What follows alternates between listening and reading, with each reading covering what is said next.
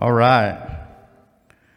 So now, let's see if we can stay focused on the word with all this confetti up here. Exodus chapter 14, verses 15 and 16. While you're standing, I'm going to go ahead and take advantage of that and just read quickly for you. It's in the YouVersion app. Exodus 14, 15, 16. Then the Lord said to Moses, "Why are you crying out to me? Tell the Israelites to move on. Raise your staff and stretch out your hand over the sea to divide the water so that the Israelites can go through the sea on dry ground." Father, we thank you for your word. Let it have weight in our lives. Let it make a difference. Let it change us. Let it challenge us. Let it challenge us today. We glorify you in Jesus' name. Amen. Please be seated. I want to talk about the power of one. I want to talk about the power of one and intertwine this for our graduates today and for each of you that join us here. The power of one. You are more powerful than what you think you are. With God in your life, there is an incredible amount of potential that we often don't tap into because God sometimes is waiting for us to do the first step. The Bible says that when we draw nigh to God, when we draw close to God, He draws close to us. You take a step, He takes a step. So in this particular scripture, we're seeing the story unfold that many of us are familiar with when the Israelites are being led out of Egypt, out of captivity there before the Red Sea. But the big idea that I want to drive home today is that we have to oftentimes take the first step of faith before God reveals the second step. So after their exodus out of Egypt, the Israelites are trapped, indeed, between a rock and a hard place, the Egyptian army and the Red Sea. The Bible tells us that Pharaoh chose the 600 of his best chariots to go after the people. So it was not just anybody who wants to go, it was the absolute best. The Egyptian army and the Red Sea, there is no way out. Absolutely no way out. And that is when God issues a counterintuitive command. A counterintuitive command. He tells Moses, "Tell the people of Israel to go forward." What do you mean go forward, God? Don't you see the ocean or the sea in front of us? Don't you know that there's nowhere to go behind us? The problem is that there was no way forward. And there's an old saying that says if you want to walk on water, you have to get out of the boat. If you want to walk on water, you have to get out of the boat. Here's one that's more along the same lines. If you want God to make a sidewalk through the sea, what are you doing? What am I doing to initiate that? What are we doing to initiate that? Most of us spend our lives waiting for God to split the Red Sea. But could I challenge you this morning and say, maybe, just maybe, God is waiting on you and God is waiting on me to act in faith. Maybe God is waiting on you this morning. Here's what I know for sure, that if you want God to do the super, you have to do the natural. If you want God to do the super, you have to do the natural. You have to take a calculated risk. You have to be willing to make a defining decision. You have to be willing to take a leap of faith when it seems absolutely impossible. And that's all it takes from time to time for God to make a sidewalk, a walkway through the sea. The first step is always the hardest step. The first step is always the hardest step. Why? Because I don't know what the first step is going to give me. I don't know if I'm going to be able to be successful or not. The first step is always the hardest step, but we have to overcome the law of inertia by exercising initiative. You have to overcome fear by exercising faith. You have to take the first step before God reveals the second step. God said it, but Moses was the one that initiated it. God said it, but Moses was the one that initiated. Can you imagine how the story would have unfolded had Moses not taken a step of faith by stretching out his hand with the staff in his hand? He couldn't have played it off any other way. There was no way for him to say, man, I'm just taking it easy here. No, it was an active, bold step of faith for him to say, I believe that God said it, and if he said it, it's going to happen. It may not be happening right now, but if he said it, I'm going to do what he is asking me to do. What is he asking you to do? What are you believing for today that has not yet unfolded before your eyes? What are you believing God for that is yet to be seen? I would challenge you that we ought to be people of faith and take a risk in praising God on credit. Amen. He is faithful enough that I can praise him now and he can do it later.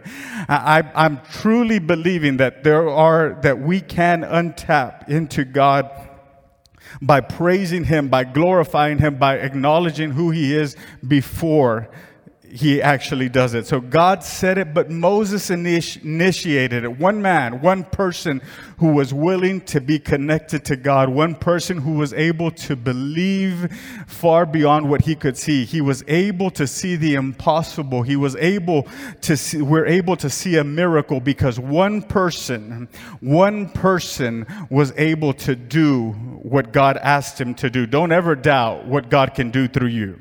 Don't ever doubt what God can do through you. God can use you. You can do something extraordinary. Yes, you may have a bad past. Well, so did Moses. Moses was a murderer. Moses didn't believe God when he called him, but yet God used him in a great and mighty way. It doesn't matter where you've been. There is no condemnation to those that are in Christ Jesus, that walk in the Spirit and not in the flesh. The Bible tells us that if we confess our sins, that he is faithful and just to forgive us and to cleanse us from all unrighteousness. It doesn't matter where you've done. It doesn't matter where you've come from. It doesn't matter where you grew up. No, the Bible says that we are new creatures in Christ. So it does not matter. So I feel that that's important for someone here today. I feel that that's important for someone here today that has put a limit and that has put a wall up and has said, I'll never be able to serve in church. I'll never be able to worship God the way I want to worship him because of what I've been through and what I've got. Well, the devil is a liar and he is the father of all lies. I rise to tell you today that God can work through you despite your past. So let me set the scene. The Israelites are trapped between the Egyptian army, the Red Sea. It seems like a no-win situation. They're either going to die by a sword or they're going to die by drowning. So put yourself in their sandals for a second. Imagine the sound of horses and chariots coming behind you, the entire Egyptian army in its full force coming at you at full throttle. This is fight or flight. This is the defining moment. The Bible says that the people panicked. They didn't understand what was taking place. They asked Moses, why'd you bring us out here? Weren't there graves in Egypt where we could have died and been buried? You brought us to die here in this place. The Bible says that they panicked, but this was a pivotal moment and a crucial moment that when leaders really lead. This is when spiritual leaders, spirit-led leaders stay calm and are able to lead the people through the tumultuous situations. This is when spirit-filled leaders step up and they step in, and that's who Moses is.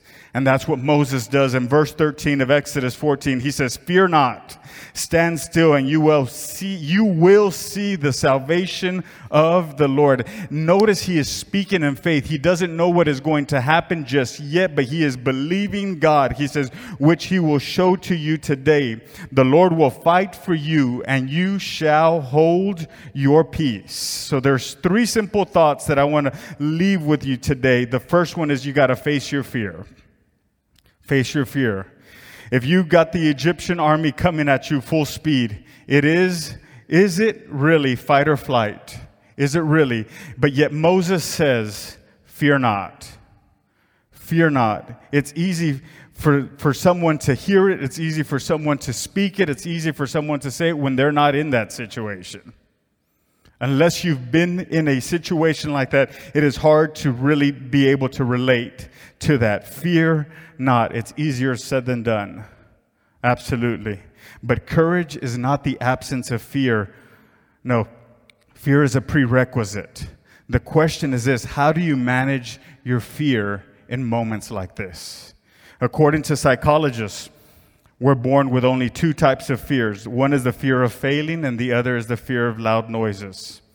Every other fear is learned, which means every other fear can be unlearned. Every other fear can be unlearned. Faith is a process of unlearning fear. How? Because the Bible says in 1 John 4 and verse 18 that perfect love casts out all fear. And what do I know from the Bible? That God is love. So if God is love, perfect God is able to cast out all fear. If you fear God, which is the beginning of wisdom, and it means to hold God in high esteem, to revere God, and to respect Him above all else. If you fear God, you don't have to fear anything else. Because the fear of God is the cure for every other fear. Let me push that envelope just a little bit more this morning. For some of us, one of the greatest things that could happen to us is for the thing we fear to actually happen, because it will set you free. Because it will set you free. After you've lived it, after you've been through it, you'll say, I can handle this and I can live a little bit more. Let me add one more thing to the mix of that. We are a community of faith. We dream, we pray, we think, we go after God-sized goals. We elevate and we activate each other's faith, and it creates a barrier against fear that we can stand together and know that we are in this together. And it doesn't matter what tomorrow holds, that we have a community that is praying for me, that is believing God with me, that is trusting God for what I am asking for. One final thought on that, on facing your fear. All of us want a miracle. We trust God for miracles, but we often don't want to be in a situation that would necessitate a miracle. Are you following me? We don't want to be in a situation that requires a miracle, because the situations that require a miracle often require hard times on our lives. Often require us to go through stressful situations and through painful situations and through heartache. All of us want a miracle, but we don't want to be in a situation that requires a miracle. But you can't have one without the other. They go hand in hand. So here's the good news, that when you experience a setback, you do not have to take a step back, because God is already preparing your comeback. I'll say that one more time. When you experience a setback, you do not take a step back, because God is already preparing your comeback. So what does God say to Moses in Exodus 14:4? He says, I have planned this in order to display my glory, so that people can know and people can see who I am. All that leads me to believe, without reading the rest of the story yet is knowing that God is in control of my situation, and that when all is said and done, God is going to get the glory out of it. Someone is going to know Jesus. Someone is going to be able to accept Him and receive Him in their heart because of what you and I have gone through. God is going to put His glory on display one way or the other. The second thing is stand your ground. The New Living Translation says, stand still, as in be still and know that I am God. The NIV says, stand firm, as in having done all to stand, stand firm. The Amplified Version says, take your stand. The GNT version says, stand your ground. Whichever way you look at it, what is the hardest thing to do if there's an Egyptian army that is coming at you full speed? I'll be very honest with you. I'm going to have a lot of trouble standing still. I would have a lot of trouble standing still. I'm not the biggest fan of snakes. There you go, I said it.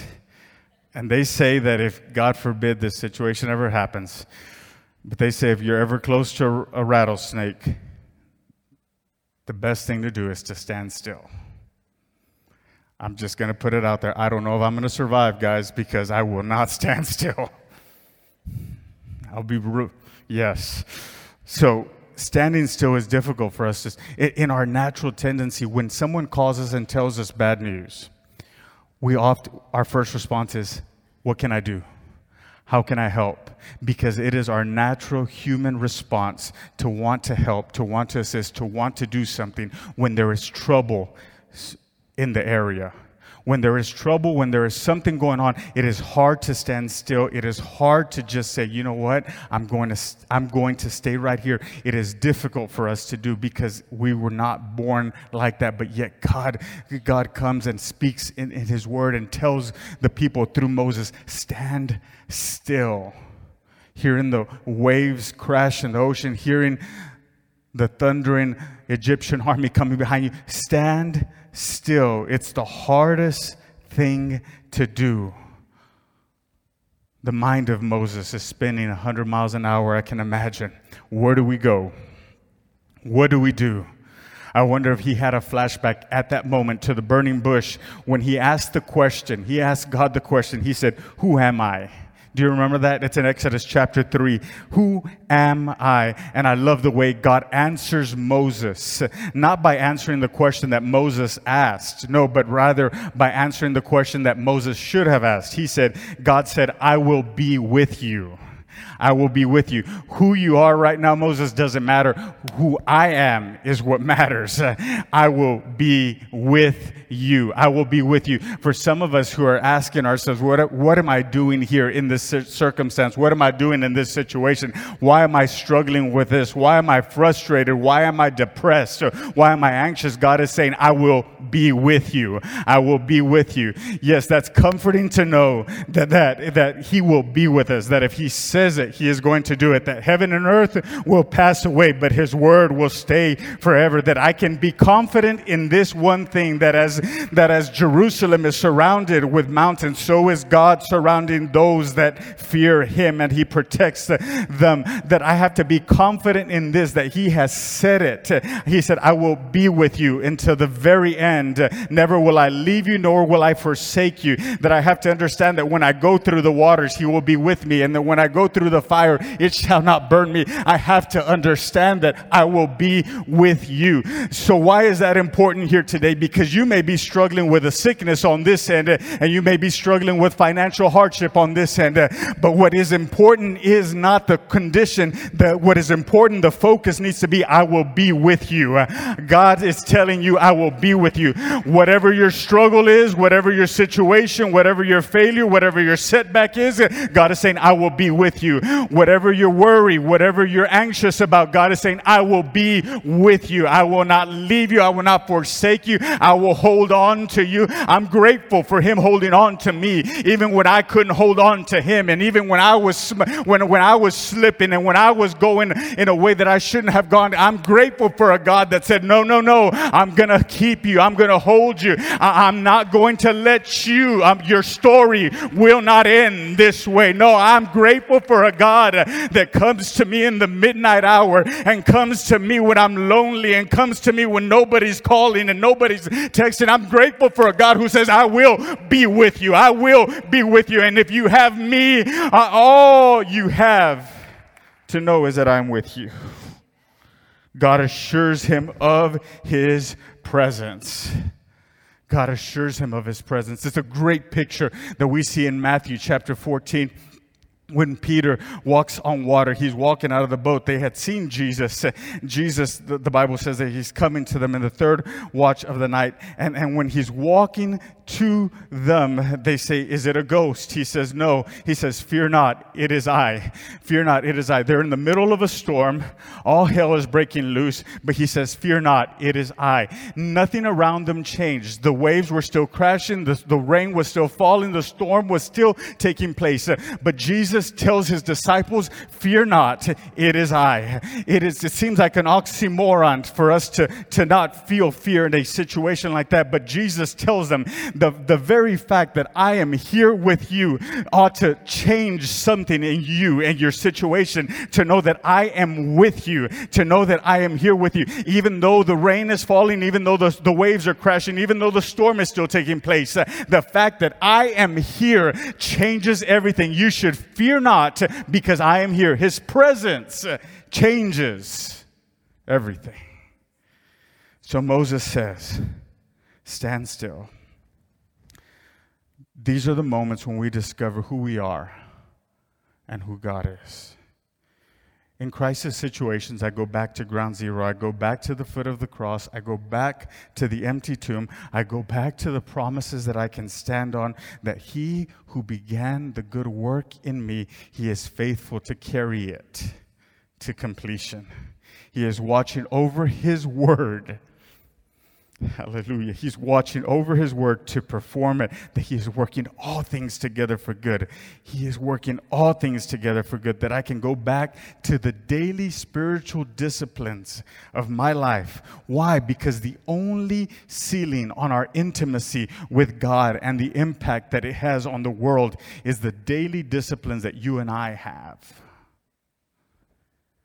I stay grounded in God's word. I press in and I pray through. I believe God. That's how we stand our ground. Having done all to stand is what Paul said. So what does that mean for you and me? That we have to fight one more round. That we have to fight one more round, believing that there is nothing that God can do through you. That's how we stay the course. So the most underestimated kind of power is staying power. Is staying power. I'm going to just stay right here. I'm going to trust you, God, and I'm going to believe you. I'm going to be confident in who you are. I'm going to stand still. It's often referred to long obedience in the same direction. It's a cumulative effect of faith, of hope, and of love. You have to ground yourself in the Word of God and anchor yourself in His promises, while also embracing the pain and suffering. Because it's through this that we get to learn more of Him and we get to cultivate our character. Amen. We get to cultivate our character. And the last thing, I'm going to invite the worship team to come. Hold your peace. Hold your peace. There is an ancient tradition that's practiced in Orthodox churches that's called pass the peace. It's actually traces back to the Sermon on the Mount. And if you remember, that's where Jesus spoke. Very notable words that we still quote today. So it's along the lines of you are offering a gift and realize that you're at odds with someone. You go and you be reconciled. So I was making things right. So you interrupt the pattern of what is taking place. What does that mean? You love your enemies. You love your enemies. Easier said than done, I know. You pray for those who talk about you. You pray for those who persecute you. You bless those who curse you. And when we pass the peace, heaven invades earth. Heaven invades earth. But let me back up one step. It's really hard to pass the peace if you don't learn how to hold your own peace. It's really hard to pass the peace if you don't hold your own peace. I can't give you something that I don't have. If I'm not happy, I can't give happiness. If I don't have $100, I can't give you $100. I have to be able to possess something to be able to give it. Are you holding your own peace this morning? If not, we're at a perfect opportunity where you can say, God, I take my peace back.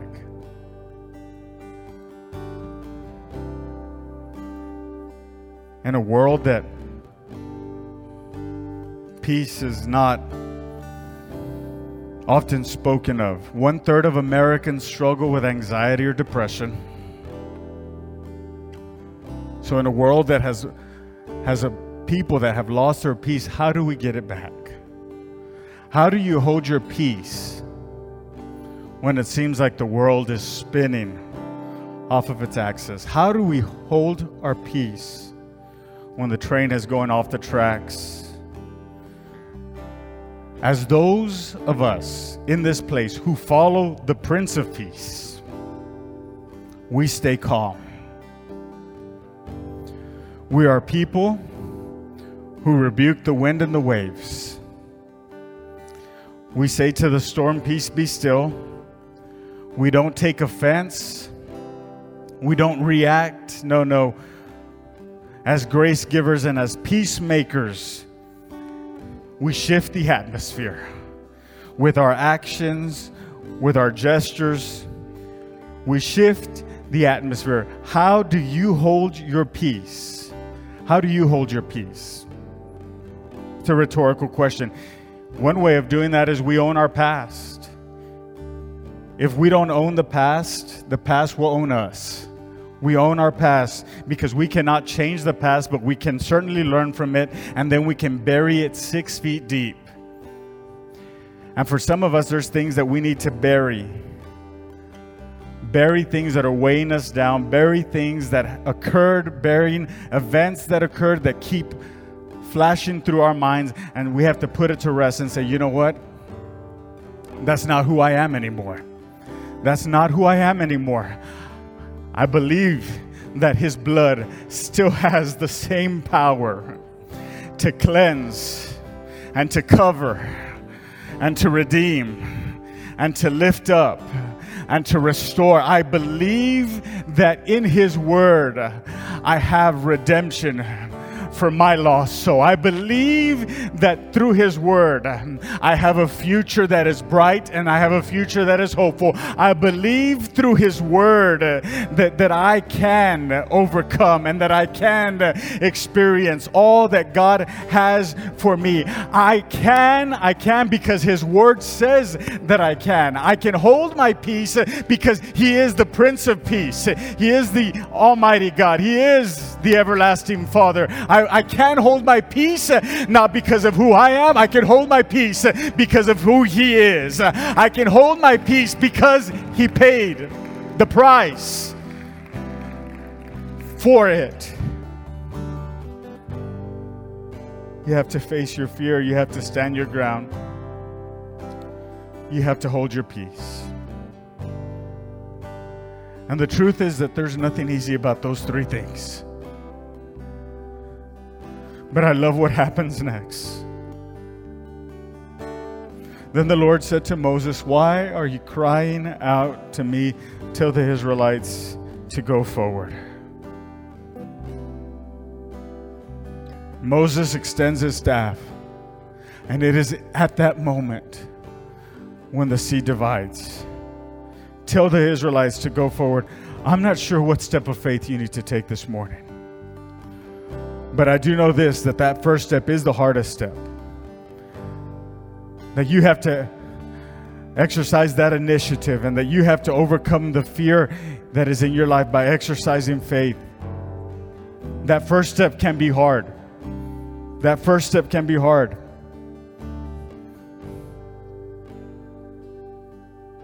The first step is always a hard step, but if you wanted God to do the super,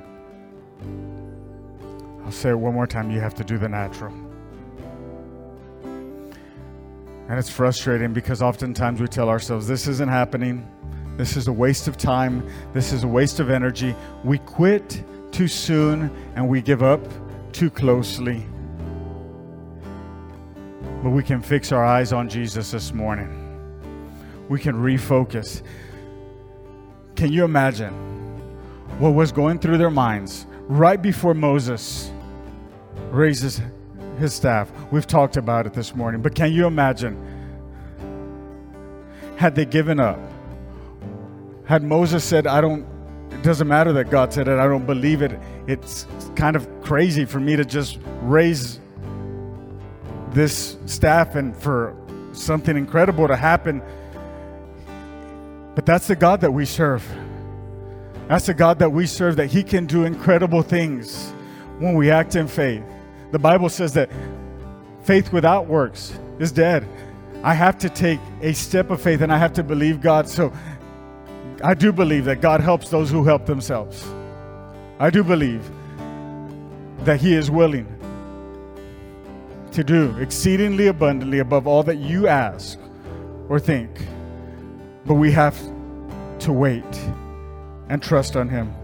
The Bible says that fix our eyes on Jesus, the author and finisher of our faith, for the joy that was set before He endured the cross. That doesn't make sense. For the joy set before Him, He endured the cross. It doesn't make sense to you and I, but how can the cross be something that could even be associated with joy? He saw you. He saw me. He saw you and He saw me. He endured the cross. For the end product and for the final result.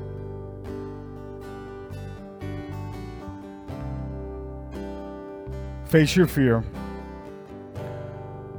We have to stand our ground. And we have to hold our peace.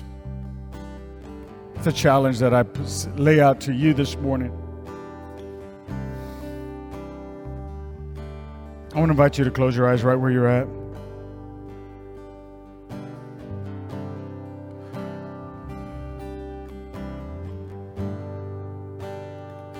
In this place, if you'd like to make a first-time decision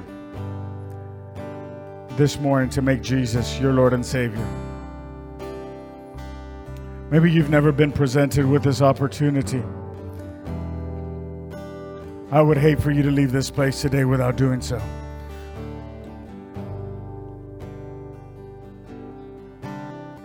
If that's you, I want to invite you to raise your hand with every eye closed, every head bowed. You can raise it in the chat and let us know, because we want to pray with you. We want to pray with you this morning. We believe in community. We believe in doing life together. So we're going to pray together. Please repeat after me. Lord, I admit I am a sinner in need of a Savior. I believe you are Jesus, the Son of God, who died for the sins of the world. And I confess you as Lord, Savior, and King of my life. In Jesus' name, amen. Thank you.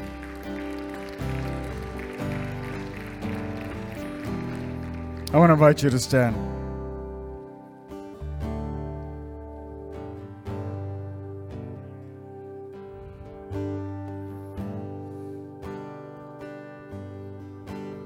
I want to pray for you this morning, for you that say, I want to take that first step.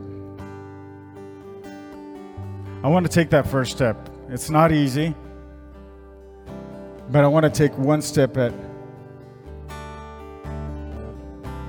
I want to trust God and see what He does.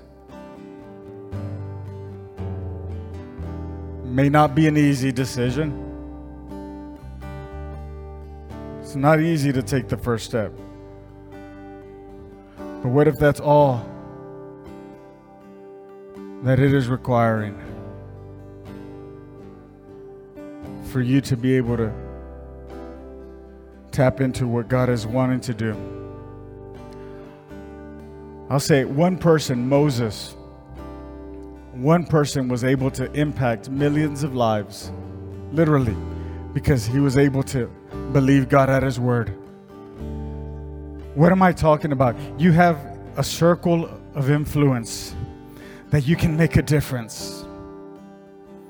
For some person in this place, the first step may be sharing your testimony with someone who's never heard it, and someone who's never heard of the power and transforming love of Jesus Christ. For some, it may be just saying, hey, I've seen you struggling. What can I do to help you? What can I do to help you? And you come to find out that what they're going through is something that you've faced, and you're able to help them navigate. What is that? We were called to make an impact. We were called to make a difference. And I believe God wants to do that in our lives. God wants to do that through our lives as well. So I want to pray with you this morning. Close your eyes right there. In just a few moments, I want to open this altar. I want to give you the opportunity to come and say, God, I want to take that first step. I want to take that first step.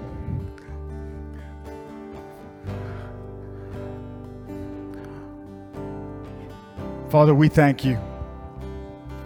We thank you for who you are. We thank you that there's no one like you. We thank you, God, that you can do everything but fail. So, God, right now, meet us. Meet us where we're at. Let your word find us in the diverse situations and circumstances that we may find ourselves, at the crossroads that we may find ourselves. God, right now, that you would make a way where there is no way. God, that we would respond to you in faith. That we would respond to you in faith. That we would rise to the challenge and believe you. Believe you for our restoration. Believe you for our deliverance. Believe you for our healing. Believe you for our miracle. Believe you for making a way. We believe that you are a way maker. We believe that you are a way maker. We believe that you can do it again. We do believe this morning that you can do it again. So we just thank you right now for being who you are in our lives, for being who you are. We glorify you in this place. In Jesus' name,